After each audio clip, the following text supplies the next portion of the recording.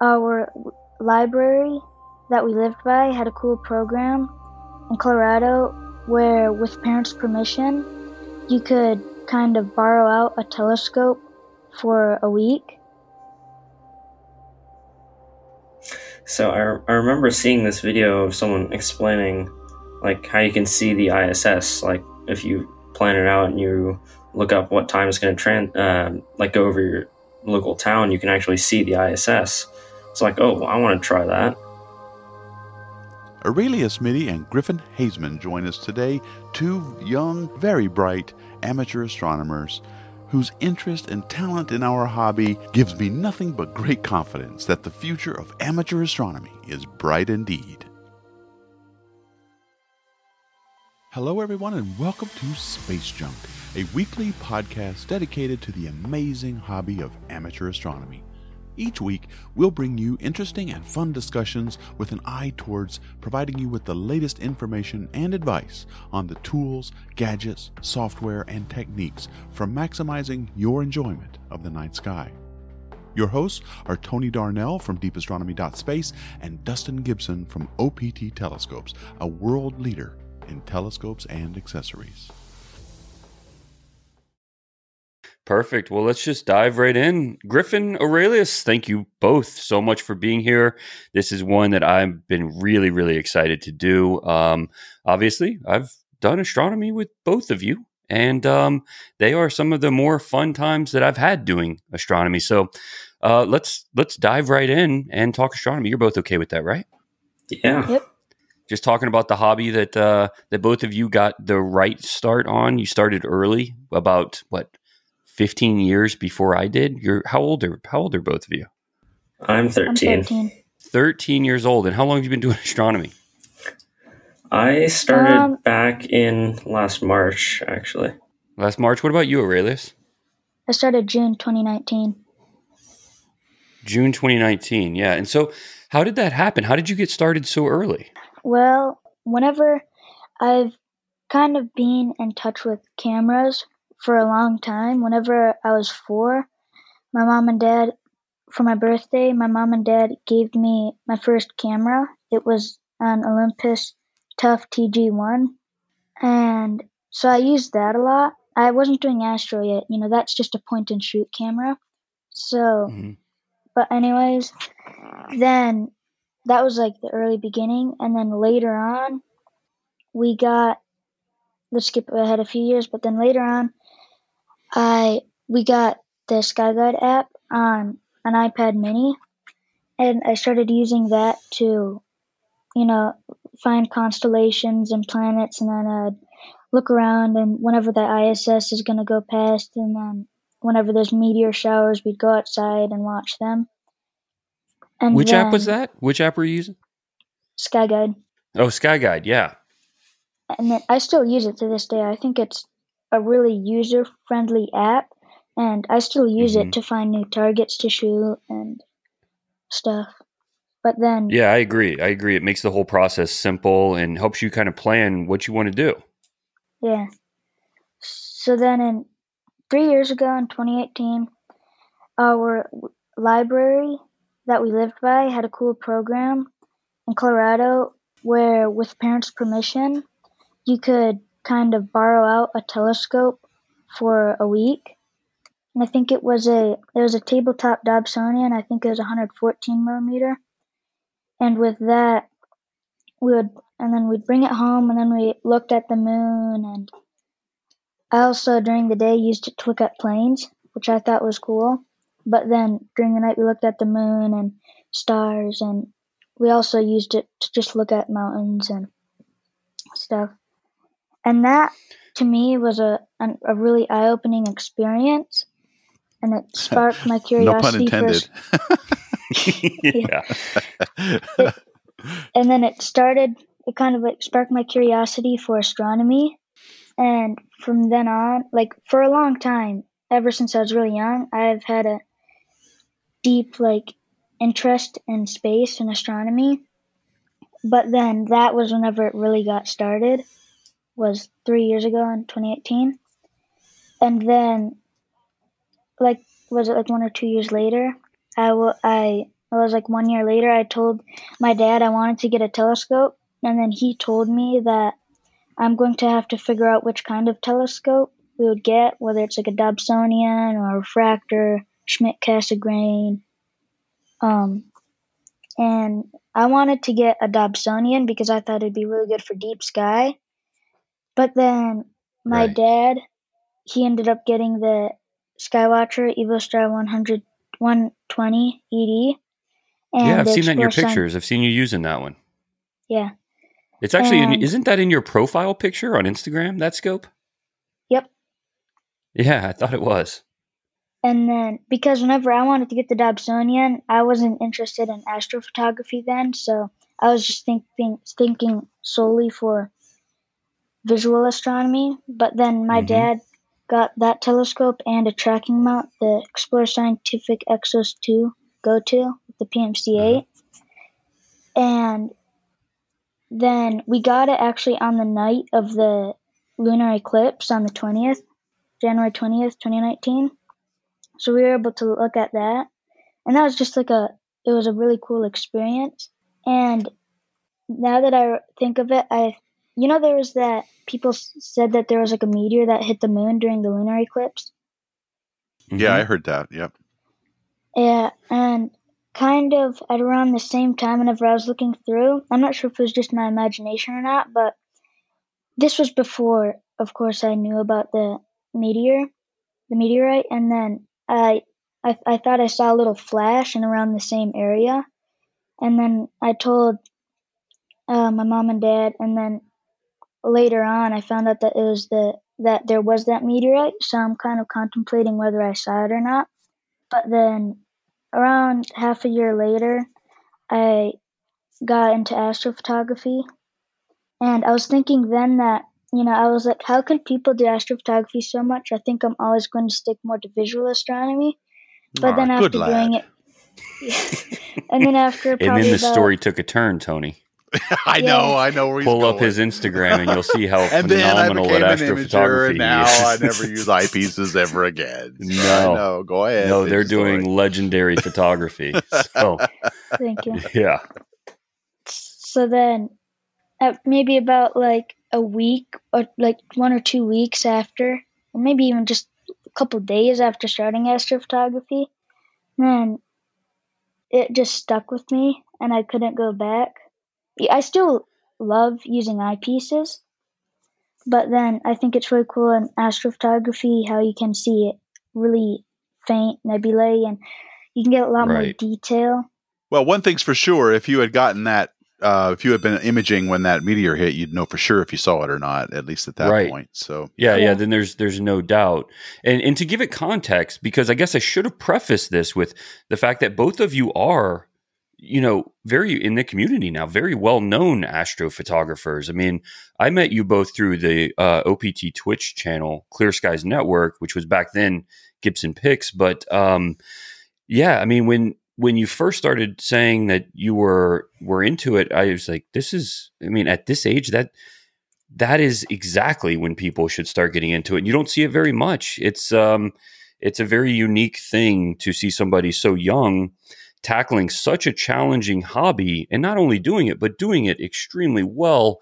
Both of your Instagram pages, I mean, anybody listening right now, you really should go check them out.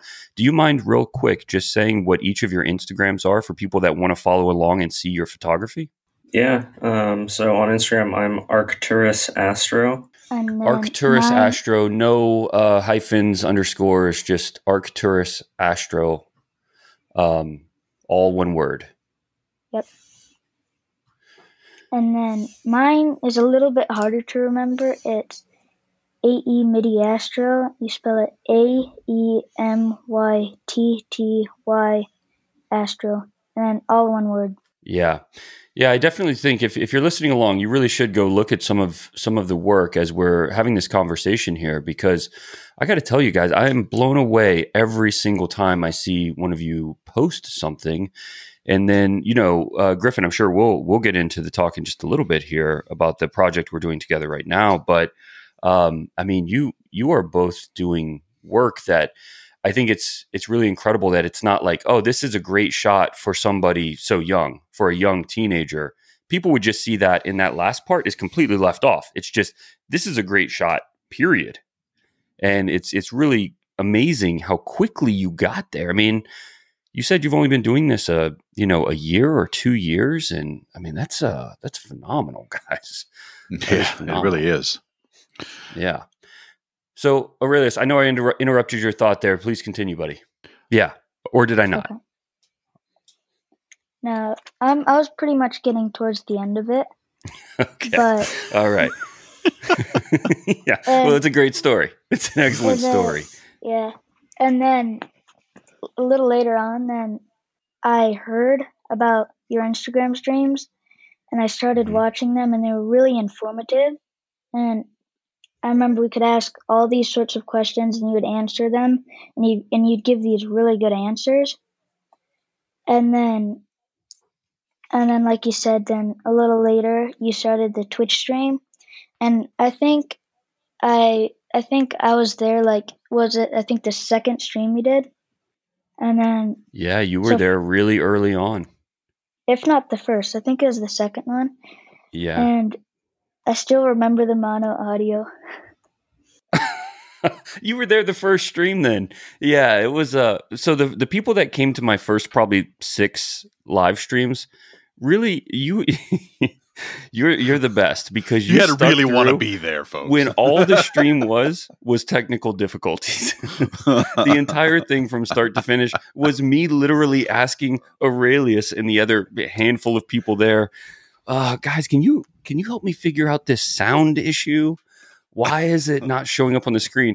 Tony, we tried to have Tony join the first one, and we couldn't even get the link to work to where you could even bring guests in. So those were the good old days. You stuck with it, Aurelius. Yeah, what a mess that was. But hey, we had a lot of fun on there. And honestly, Aurelius, you were involved in probably my favorite moment on the Twitch streams ever. So for anyone that doesn't know, Clear Skies Network is a place on Twitch that you can go, and it's people like Aurelius, Griffin here, myself, Tony. We hang out and we talk astronomy, and so it's really nice to have the open discussion so that you can ask anything and get answers like you just mentioned, Aurelius, in real time. It's a nice resource to be able to communicate and just talk astronomy with people that love it as much as you do. But we have a lot of different hosts there, including myself, that, we just run the observatories or we talk telescopes, and it's a lot of different things, but it runs just about every single night. So that's Clear Skies Network.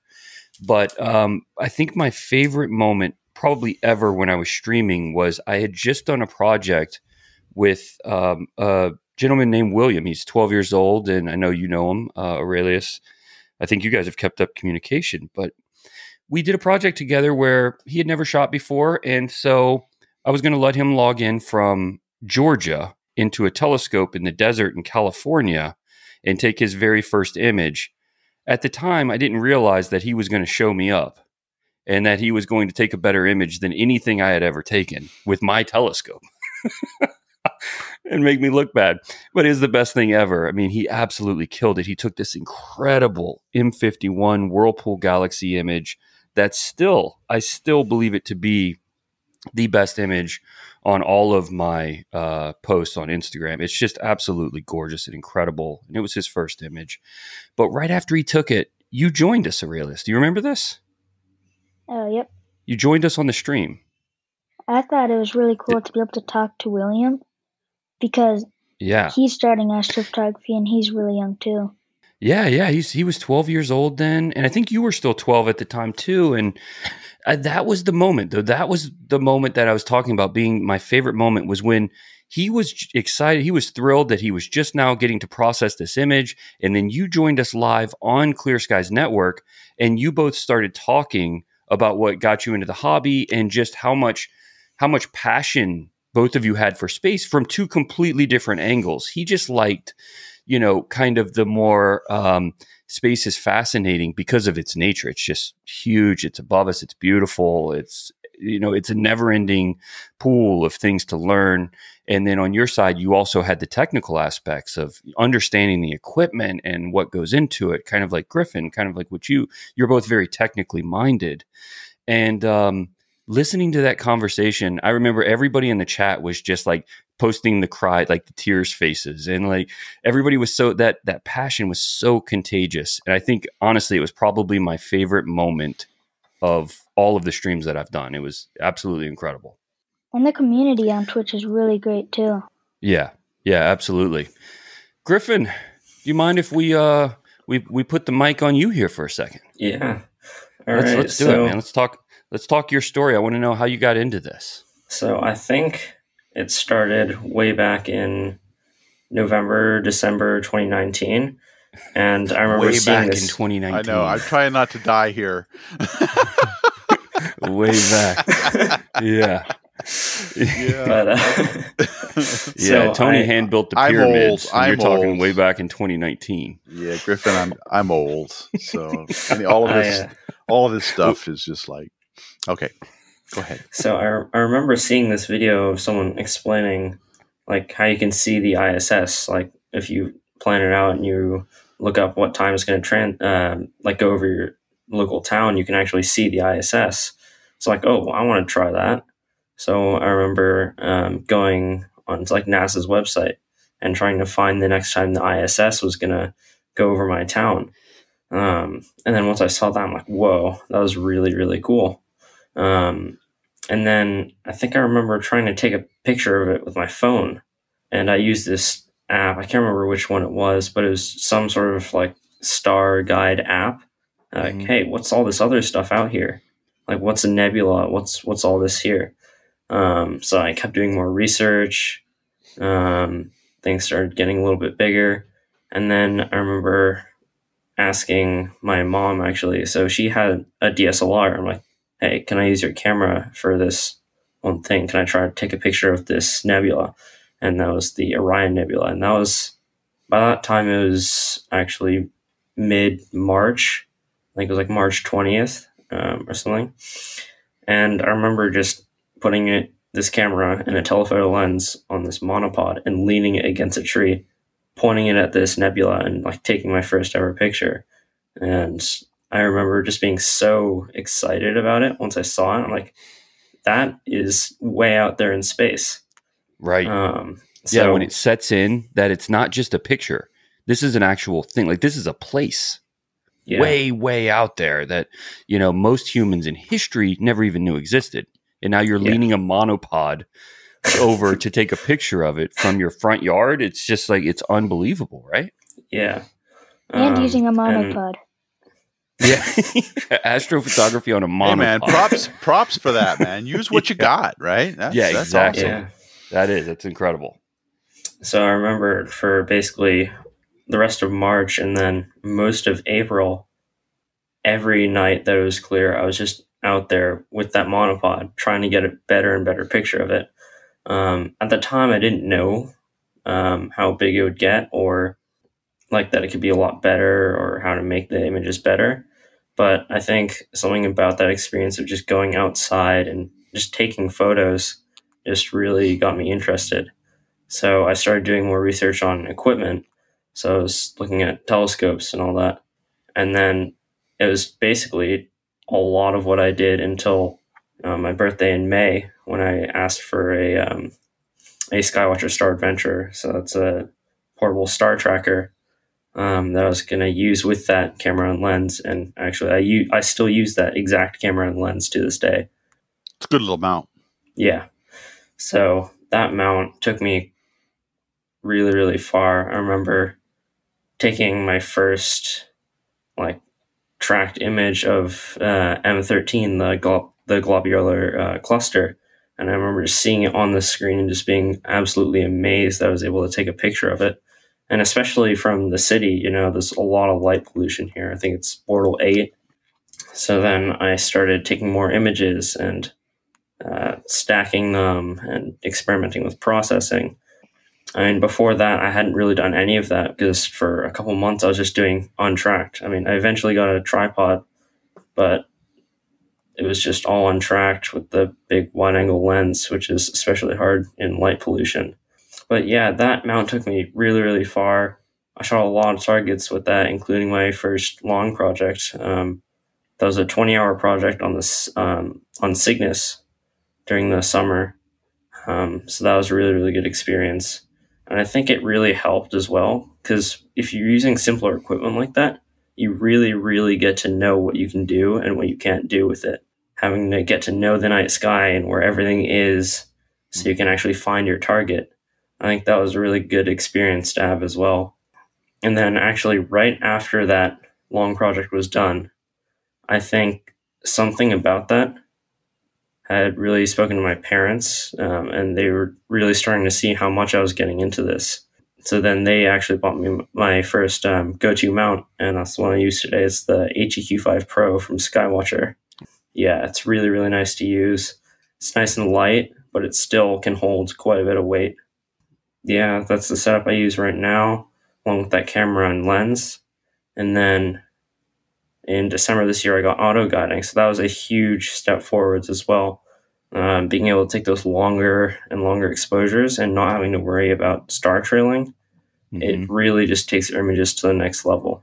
It's a pretty big step, too, to take in astrophotography, especially you started with the Star Adventurer, you said, right? Yeah. And the Star Adventurer is, I mean, the beauty of it is that it's meant to be used with really short focal length stuff because it's got to be small. It doesn't have a very, big capacity to it. So you use a small lens or a very small telescope. But because of that reduced focal length, you don't have to worry about things like guiding. You can do it without it because you're not so magnified. Mm-hmm. But as you start getting those bigger telescopes and those bigger mounts, guiding becomes very important. So you made that transition. Did you have any trouble making that jump?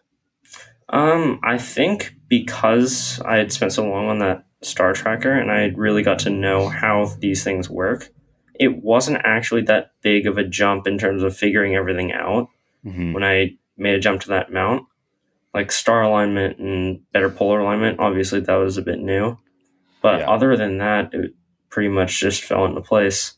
And then, auto guiding, that really, really helped. I remember on the Star Adventurer, even shooting at, 1.5 minute exposures, half the exposures were just completely trailed and useless. Yeah. So being able to just not have to worry about that was just so nice. Like you get a full night of imaging. And then one more thing I did want to talk about is actually last night I finally started doing some lunar photography. So back in the fall, Explore Scientific was doing these virtual star parties, and they were streaming that to Twitch and I think a couple other platforms. And they're doing these trivia questions, and I actually ended up winning one of their scopes. Awesome. Yeah. Yeah. So which scope did you win? It was the AR102. Nice. So it's an Acromat. That's a cool scope. Unfortunately, couldn't use it for deep sky. Mm-hmm. But I do have a guide camera now. I'm like, hey, why don't I just try putting the guide camera on that scope because it's monochrome, and just try to take some pictures of the moon. And it ended up working really, really well, way better than I could have expected, actually. So the most recent image on your Instagram of the moonshot there, that was with that 4-inch refractor. Yeah. Yeah, that's an incredible image, man. That was with the guide camera? Yeah. I mean, wow. I was surprised. Yeah, how much you could do. Yeah, both of you have done quite a bit of, or have done phenomenal lunar shots. Aurelius, you seem to have a lot of lunar shots here on your thing. You must, is that one of your more favorite things to shoot, is the moon? Well, it certainly is easier, but I think I still enjoy deep sky more. Just the challenge of deep sky? Is that the appeal? Is that it's fun because it's so difficult? Probably, yeah. Yeah. Yeah, the moon is a little easier only because the exposures are so short. You don't have to worry with guiding. You don't have to worry with anything. I mean, you can almost do it just untracked, just pointed at it. It's like your exposure is a fraction of 1 second, like 1,000th of a second if it's a big moon. And it's the shorter the exposure, the easier things get. But both of you have some long exposure stuff here. Like Griffin, I see one of your more recent ones is a beautiful shot of the rosette here. Yeah. That was actually my first guided image as well. So the Rosette Nebula was setting for my imaging location. I remember like, hey, I've never shot this before. Why don't I try it? And I was really, really surprised at, especially with a stock DSLR, how actually bright that nebula is. There's a lot of hydrogen in there that you can really pull out in processing as well. Yeah, absolutely. And so what program are you using for your editing? Because I see you reversed the channels into Hubble Palette. So I use Deep Sky Stacker for the pre-processing, and the rest is all in PixInsight. Oh, man. You're tackling the PixInsight giant. Yeah, huh? you just jump right in, right? Wow. That brings up my question. Something I want to know from both of you is, so it sounds to me like, listening to your stories, that you weren't really thinking all that much about the night sky. Maybe you were, but not like something happened, an event occurred, and you started looking deeper into the hobby. And Aurelius, I like what your dad made you do. He's like, okay, if you want to get into this, then figure out what kind of scope you need to get. I think that's a great task to get you into it. So what I want to know is, what did you guys, because now you're accomplished, right? Now you've overcome a lot of the initial hurdles and obstacles that most people entering the hobby enter or come across. What would you say was the biggest thing that you learned that you had to overcome to be able to do the kinds of work you're doing now? What was the hardest thing you had to learn? Aurelius, I'll start with you, and then Griffin, you can go. What was the hardest thing you had to deal with in getting into this hobby? I think maybe processing. What program do you use for that? I started off using Photoshop and Deep Sky Stacker to stack, and then now I use PixInsight and Photoshop, and sometimes I use Deep Sky Stacker because I'm still relatively new to PixInsight. So there are some things that I can do easier in Photoshop or Deep Sky Stacker. So those are the 3 programs I use. And then also I have the trial of DxO Photolabs it's got this really handy AI noise reduction tool in it. So those are the 4 programs I use. Okay, but you found processing the biggest hurdle you had to overcome. Yeah, probably.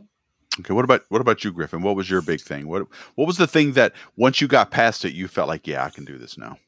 Yeah, I think for me as well, it was definitely processing. I remember before I didn't even know that processing was part of the astrophotography process. And I remember once I first learned about it, I was literally just using an online photo editor. I didn't know what stretching was. I didn't know what the histogram was. But, doing more and more research, I finally found out what it was, started using different softwares, and then eventually landed on PixInsight, which is really, really great software. Wow, this is incredible to me, because here we are. We're in a part of we've reached a stage in the hobby where 2 of you who've started at a young age, both of you had, didn't know anything about it going into it. And now the hurdle that you said that was hardest for you to overcome didn't involve equipment. It didn't involve your telescope setup, didn't involve polar aligning, didn't even involve knowing where stuff was in the night sky. So that is a real testament to me, anyway, of how far the hobby has come. The issue is no longer, can you find stuff through the eyepiece or in your viewfinder or on your detector, or can you do the alignment and setup and all of that kind of stuff? Or is your optics even good enough to do this? No, the question is, once you've taken all your data, how do you stack it together and produce a nice quality image? To me, that says volumes about the state of the hobby, especially when it comes to being an imager. I mean, do you get what I'm saying there, Dustin? I mean, it's like, it's not the equipment isn't the hurdle anymore. Right, exactly. And I think that processing it is a very challenging part, in PixInsight especially. It's a task when you start trying to learn PixInsight. I wouldn't call it intuitive.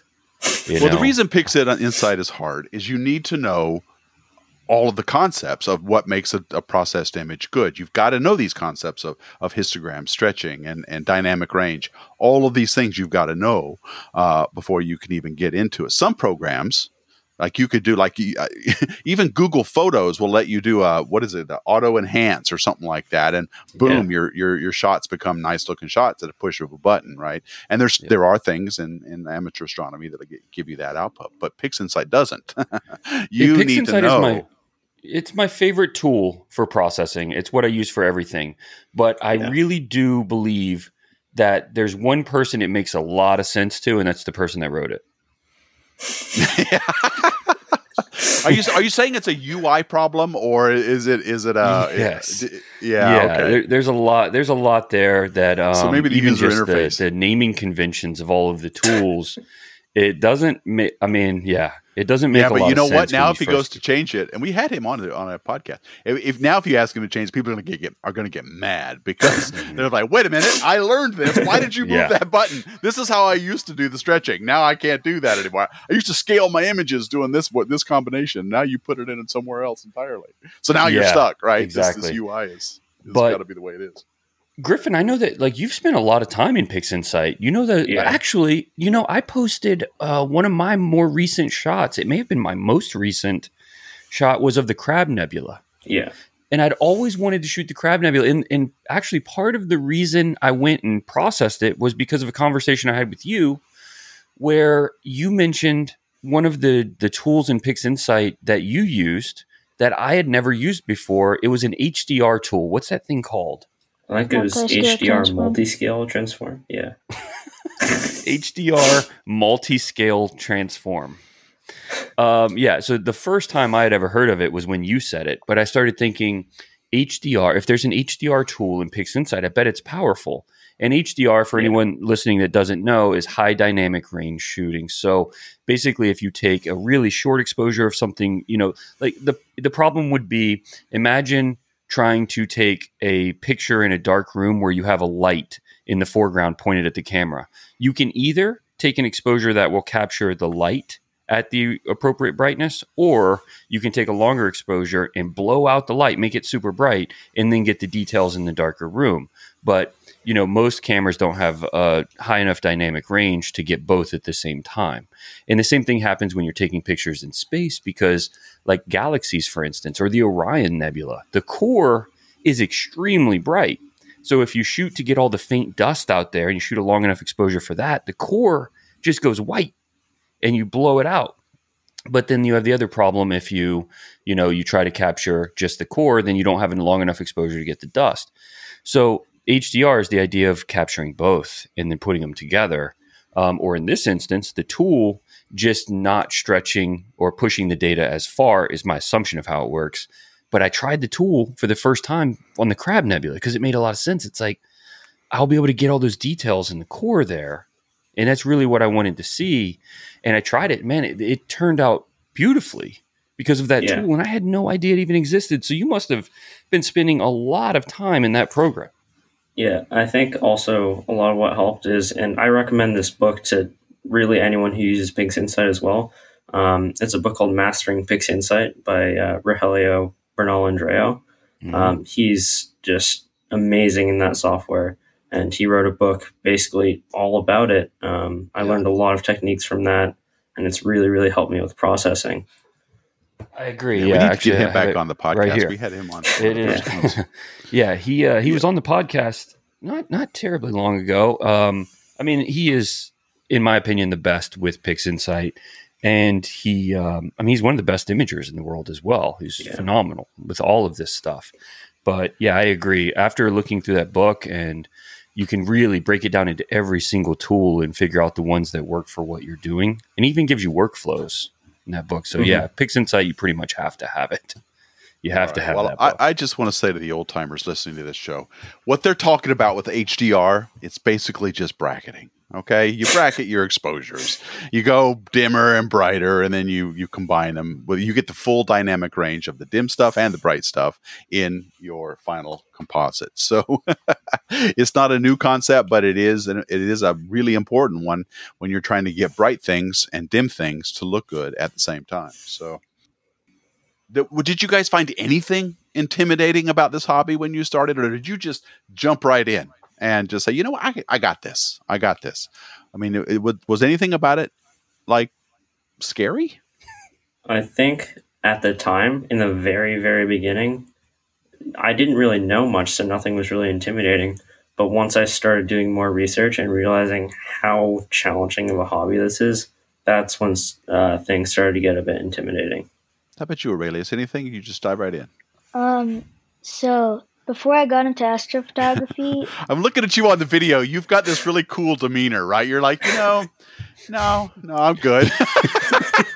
Yeah. I'm sorry. Go ahead, man.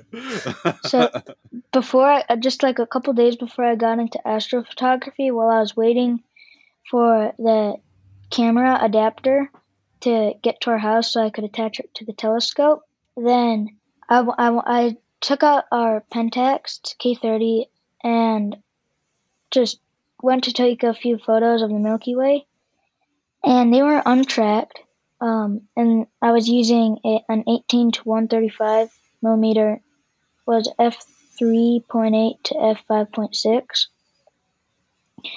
and I remember using that, and I thought it was really cool because I could see a little bit of the dust clouds in the Milky Way. And I also then zoomed in, went to 135 millimeters, and took a picture of the Lagoon Nebula. And even though I could just barely see a hint of nebulosity, I thought it was amazing to be able to do that. And then also, whenever I took two pictures with like a couple minute interval, I could see the Milky Way moving. But anyways, once I did get the adapter, I put it onto the telescope, and I went from 135 millimeters to like a 756 millimeter focal length, not guided, but tracked, unguided. And that was a pretty big step. So that part was a little intimidating. These guys know their stuff. Yeah, they really do. I'm impressed. I really am. Yeah. Well, I don't know, man. It's like these, the detectors that we have now, and the kinds of imaging devices that are out there, and the instant feedback you can get, I think shorten the learning curve more than anything in imaging that's hit since, well, the 1990s, really. I mean, to be able to, instantly get feedback on what you're looking at, whether you're in focus, whether you can find the thing at all of these things are really helping, I think, to lower the barriers to getting into the hobby. And then, of course, the processing being probably the most challenging for most people. And that's true with professional astronomers too. They use some of the world's biggest, largest, best telescopes, and their data processing, while it's different, they're after data, not necessarily pretty pictures. They have a really complicated time using the software that they have. In fact, it's so bad. You think PixInsight is bad. There's this thing called IRAF that used to exist that was so bad to use that if you didn't hold your mouth right, it would crash. Right. So but people could not write their scientific papers without it. And so this was an example of the kind of software where it works. You know what it does? Don't touch it. Don't move anything, right? And so it's true everywhere you go. I think processing is probably the final frontier as far as making things accessible, maybe. I don't know. Well, it's also, you have it's where all the creativity starts. Outside, I mean, I guess it's not true because, a big portion of photography is in, the eye of the photographer, really knowing like what to frame. What are you trying to show? And so there's a very artistic process there to the capture itself. But once you have that data, it comes in and it doesn't look like what people see the final images look like. Right. Because the cameras are better than we need them to be. So we have all of this data that needs to be compressed and to only show what we're trying to see through the process of stretching, and then of course like changing colors for saturation, amplifying those colors. All of that process is really, you can do as much or as little as you want with it, and that's where the creativity really starts to play a major role. If two people take the same data and work it, and we've done this on the Twitch Discord many times, the Clear Skies Network Discord. We've had 15 people take the same data.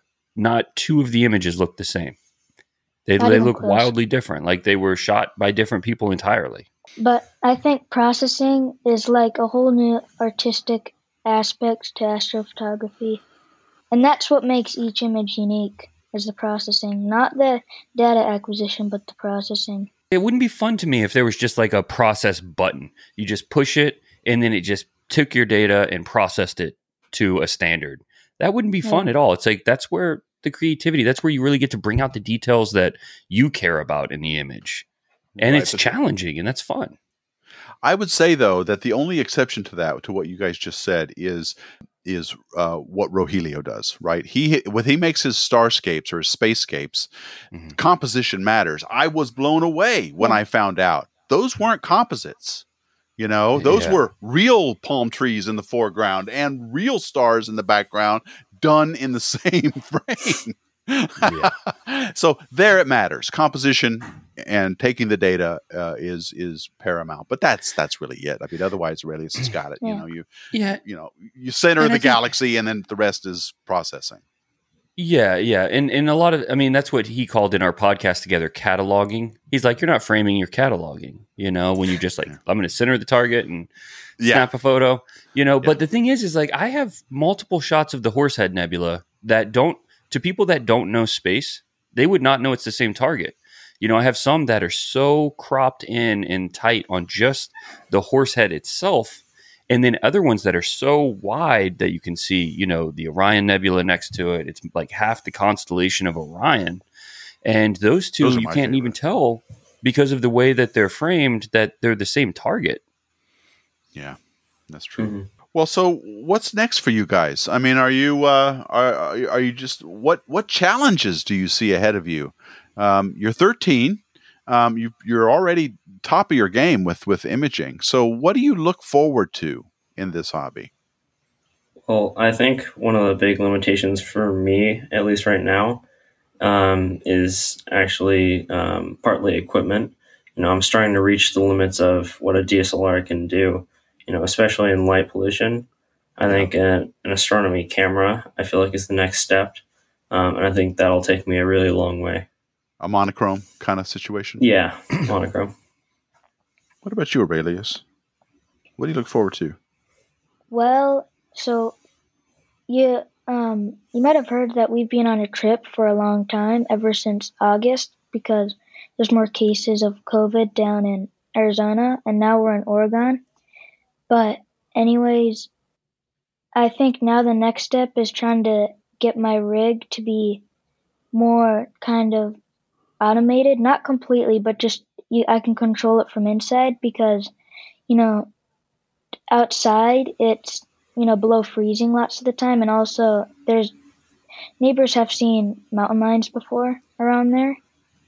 So that's probably the next step is to get, plate solving to work, make sure I have it set up where it's not going to run into the tripod leg or cables aren't going to get snagged, because it's not as enjoyable whenever you're sitting outside freezing, but mainly just having to watch out for mountain lions, because we see pretty much every day there are a ton of deer right around the house, and where the deer are, the mountain lion goes.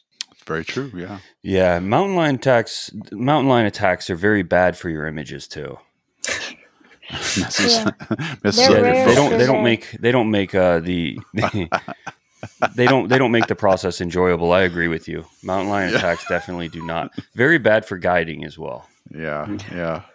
Yep. I think with me as well, I eventually saw, as some people may know, there's these things called ASI Air. So it's basically a Raspberry Pi where you can connect all your equipment to and access it remotely. So I actually, with the help of someone at my school, we got a Raspberry Pi and loaded the StellarMate OS on it. So it's basically a modified version of Linux. And now I can actually control my guiding from inside, which I think is really helpful, especially when it gets really, really cold outside. And you don't necessarily want these days. What's the cold? I won't be the guy living in Florida. I don't blame you. I don't want to go out there either in the cold. I don't want that. I can bear the cold, but I just don't like mountain lions.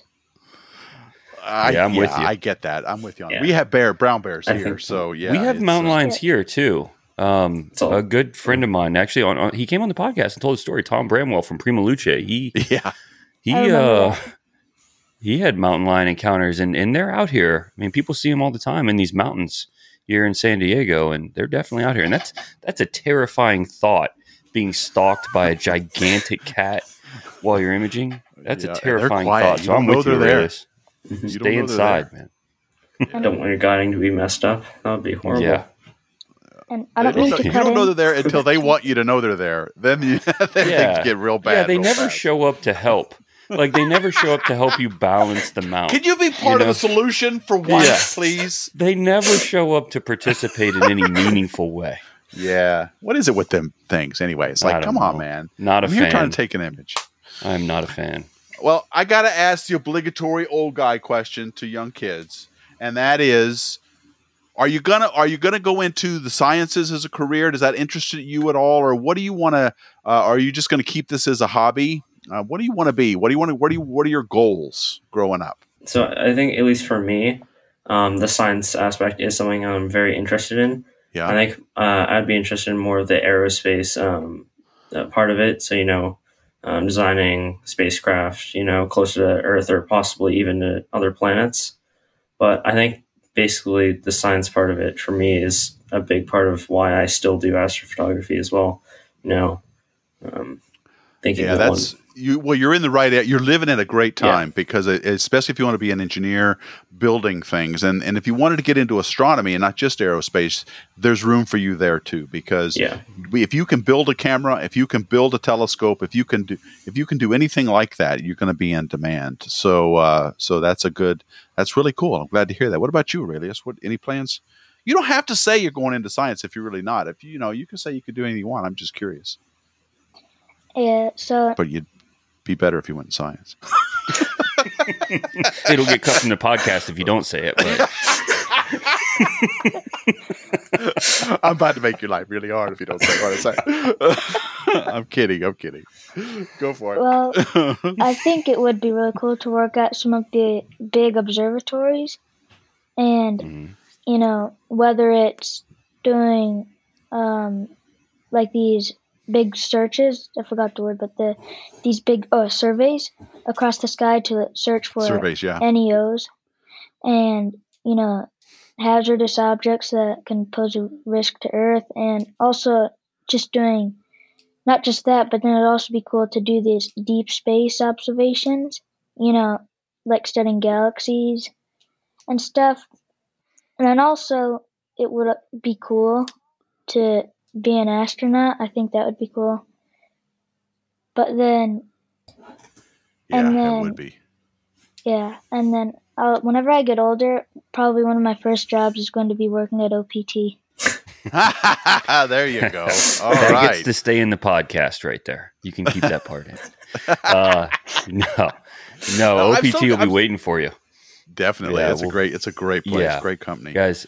I know we have to break here soon to get you back to your stuff, Griffin, but I just want to say, look, I deal with the observatories around the world and, the space community, including, the aerospace companies and the rocket companies, SpaceX and the others. I think they'd be very lucky to have you. And, what you're doing is incredible. I don't think you'll have any trouble finding, if that's the path either of you end up wanting to go, finding it something that you wouldn't be able to do. I think that you'd be welcomed with open arms.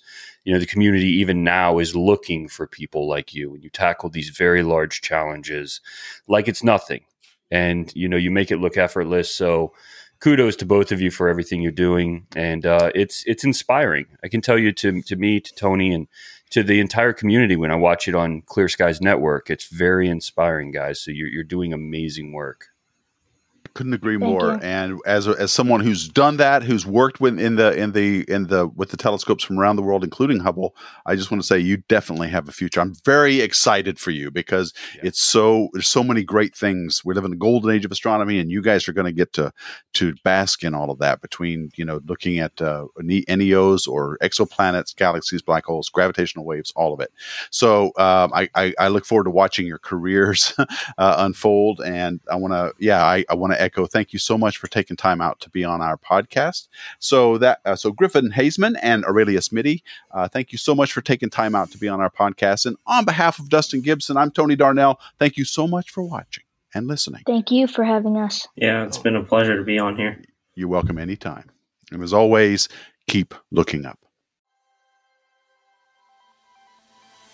Space Junk is produced by Deep Astronomy and sponsored by OPT Telescopes in Carlsbad, California. Please visit our website at spacejunkpodcast.com. Also, please send any questions and comments or ideas for new episodes to spacejunk@deepastronomy.com.